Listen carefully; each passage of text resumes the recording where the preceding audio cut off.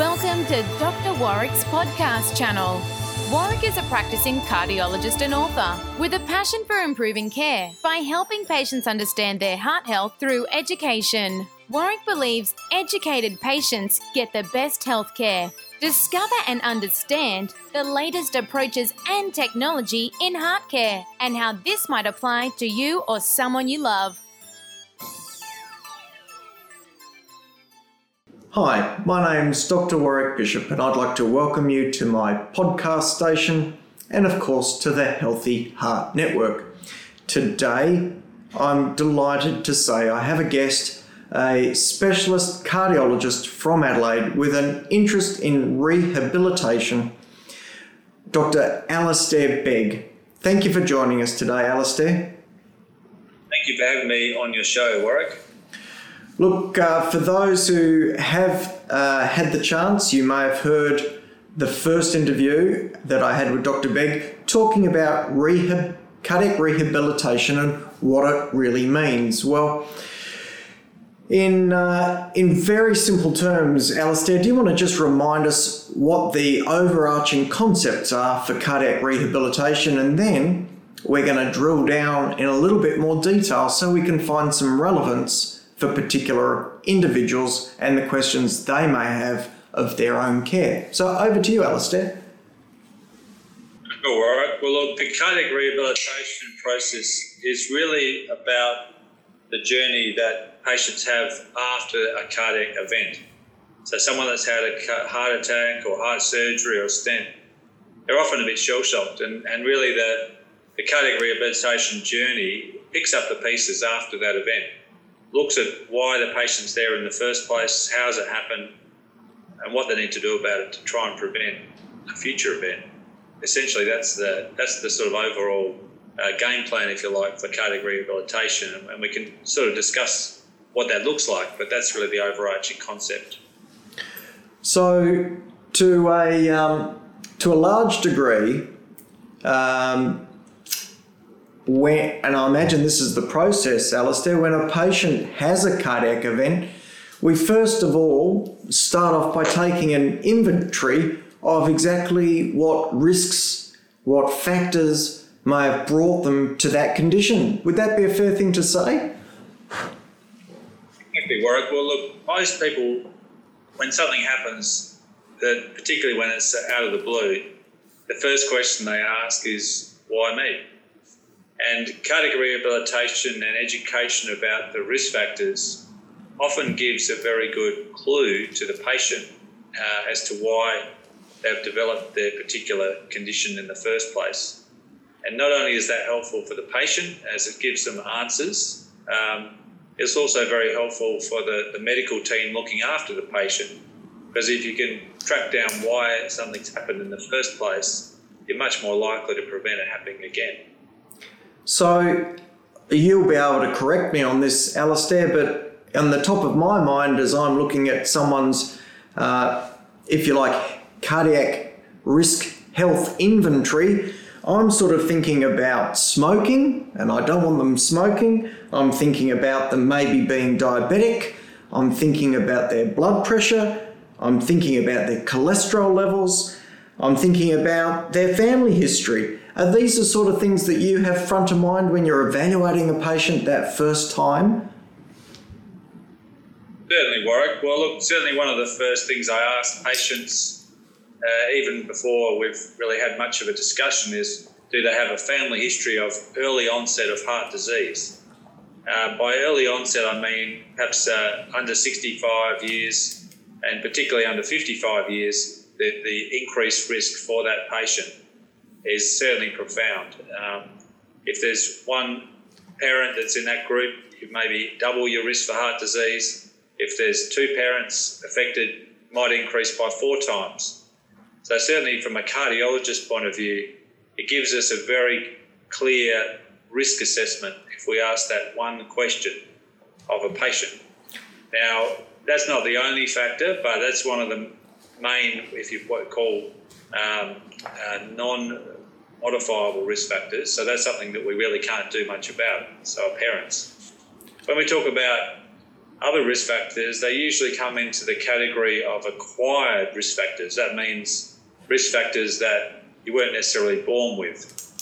So what I might do is just jump in there briefly, Alistair, if that's okay, and I'll just share with you my own assessment of family history and its significance, because like you, I'm sure you have patients come in who say, sure, I've got coronary disease in the family. My great uncle Bulgaria had a heart attack at 93 years of age. When, of course, we're talking to a 45-year-old male. You sort of realise that patients need to recognise exactly what you said, that where we recognise that many people, in fact 50% of the population, will die from coronary artery disease given long enough, but our concern is about families where these events happen early on. And what I say to my patients is we're interested in first-degree relatives, that's mothers or fathers, brothers or sisters, when the male is less than 55 and the woman is less than 60 years of age, without any other significant issue like a smoking history or marked obesity, which may be contributory to that. Is that the sort of guideline that you tend to sort of share with your patients, Alistair? Yeah, I think it's important to put these family history factors into perspective. And as you say, certainly if the great-grandfather had a heart attack at 95, well, that's probably really not significant in terms of your own personal risk for heart disease. But certainly if there's a strong family history, if all the brothers have had stents and they're only a couple of years older than the person sitting in front of you who's 48 years of age, then that should ring some alarm bells, both for the cardiologist and also for the patient. So that's a sort of high-risk patient that we really want to be aggressive about investigating and managing their risk factors to try and prevent what's likely to be a fairly inevitable event if there's a strong family history if we don't do anything about it. Alistair, I really like the way you make the distinction between modifiable and non-modifiable risks, because you can't pick your family. You're just stuck with them. Whatever genes they give you, you've got them for life.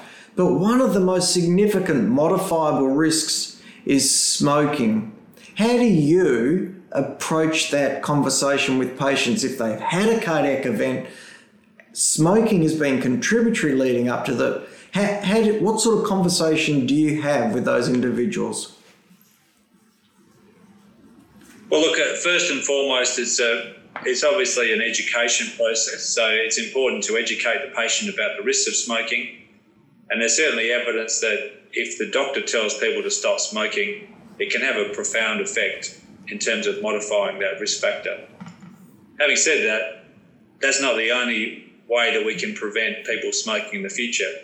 We can enrol people in certain programs such as the Quit Line, which is a program that's available, and those programs can send people reminders about quitting smoking.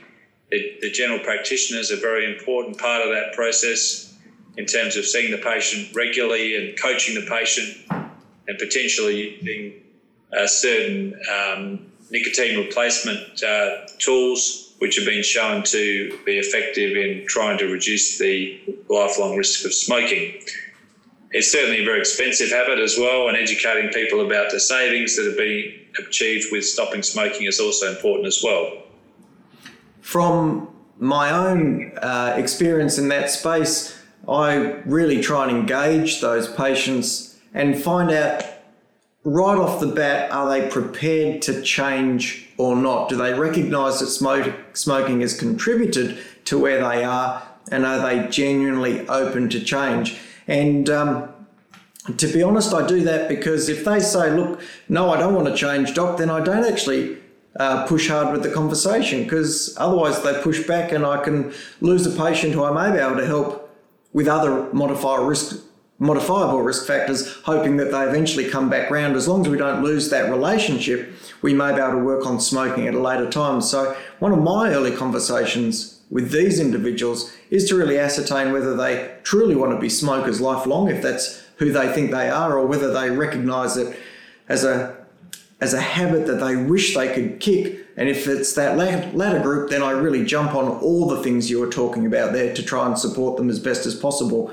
But I often think that our relationship with the patient is a really, really important starting point in that conversation. So I'm going to roll on to the next tricky one, and I'm going to put you on the spot here, Dr. Begg, because I haven't really given you the chance to prep for this. But what about the difficulty of people who are overweight? How do you approach that? Well, I mean, Warwick, as you know, about 2/3 of the adult community is either overweight or obese.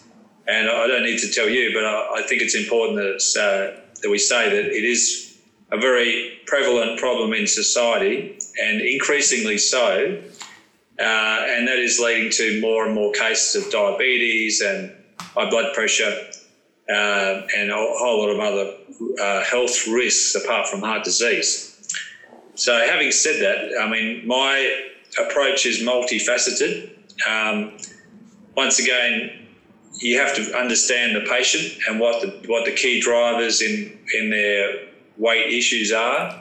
I mean, for some people, they have an eating problem and they need lots of education about that. For some people, it might be that they just don't exercise, although I think for the majority of people, it's more of an issue of what they eat rather than how much exercise they do. But it's important to ascertain, how much exercise they're doing, what type of exercise, how often they're exercising, so that you can look at the whole picture. You might ask what they've tried in the past to try and lose weight, what works for them. That I don't think there's one solution for everybody with weight loss. A lot of people respond to these programs where people can buy healthy meals for a month, maybe to get them started. In the more recalcitrant cases, we sometimes discuss interventional approaches to obesity where the simple methods haven't worked. Areas such as gastric surgery or possibly medication that's available now to help the patient with weight loss, and often engage the GP in those discussions as well. So that's my overall approach to managing weight.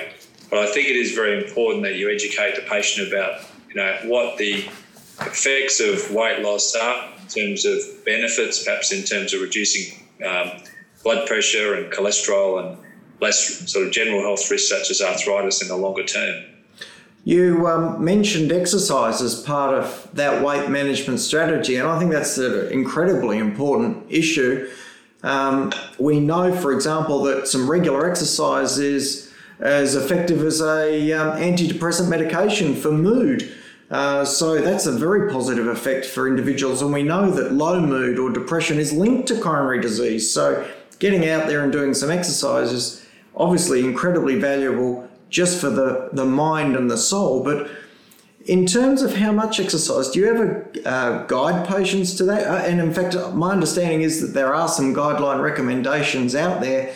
I think the Americans have put out some guidelines on exercise. Are you someone who recommends guideline objectives, targets for exercise, or how do you approach that conversation about exercise, Alistair?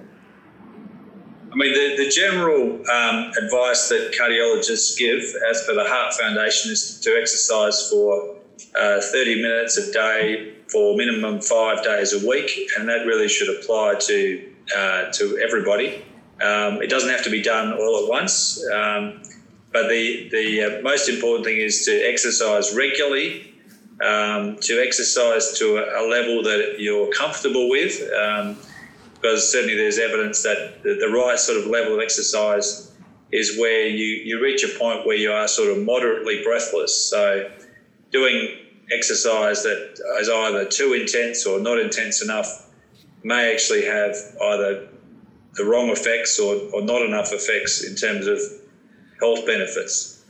There are more detailed exercise programs for those people that perhaps have diabetes. They might be enrolled with an exercise physiologist to try and manage their exercise in a more structured way. And for some people, I do enlist the benefits of a dedicated health professional in exercise to often via the GP to try and modify those weight effects in the longer term. It is a real challenge, and one that we are constantly confronting, and one that we're trying to help navigate patients through.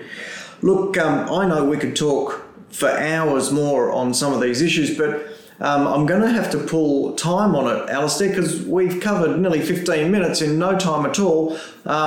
It's been an absolute delight. I thank you for putting this time aside so that we could chat. Say goodbye to everyone on the podcast station. Thanks, Warwick, for having me, and I look forward to catching up at a later stage. Look, I look forward to catching up too, because there's a whole heap of other questions that I'd like to get through, and that includes things like blood pressure and diabetes management. I'm really interested in stress, and I'm also, of course, really interested in cholesterol.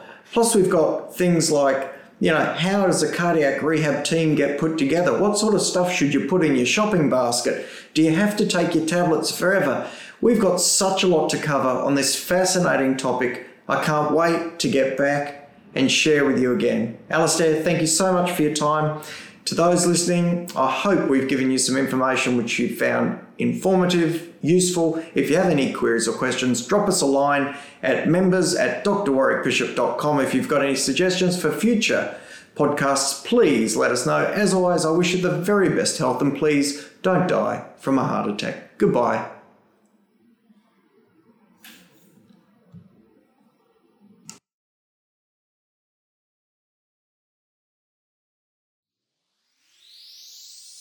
You have been listening to another podcast from Dr. Warwick. Visit his website at drwarwickbishop.com for the latest news on heart disease. If you love this podcast, feel free to leave us a review.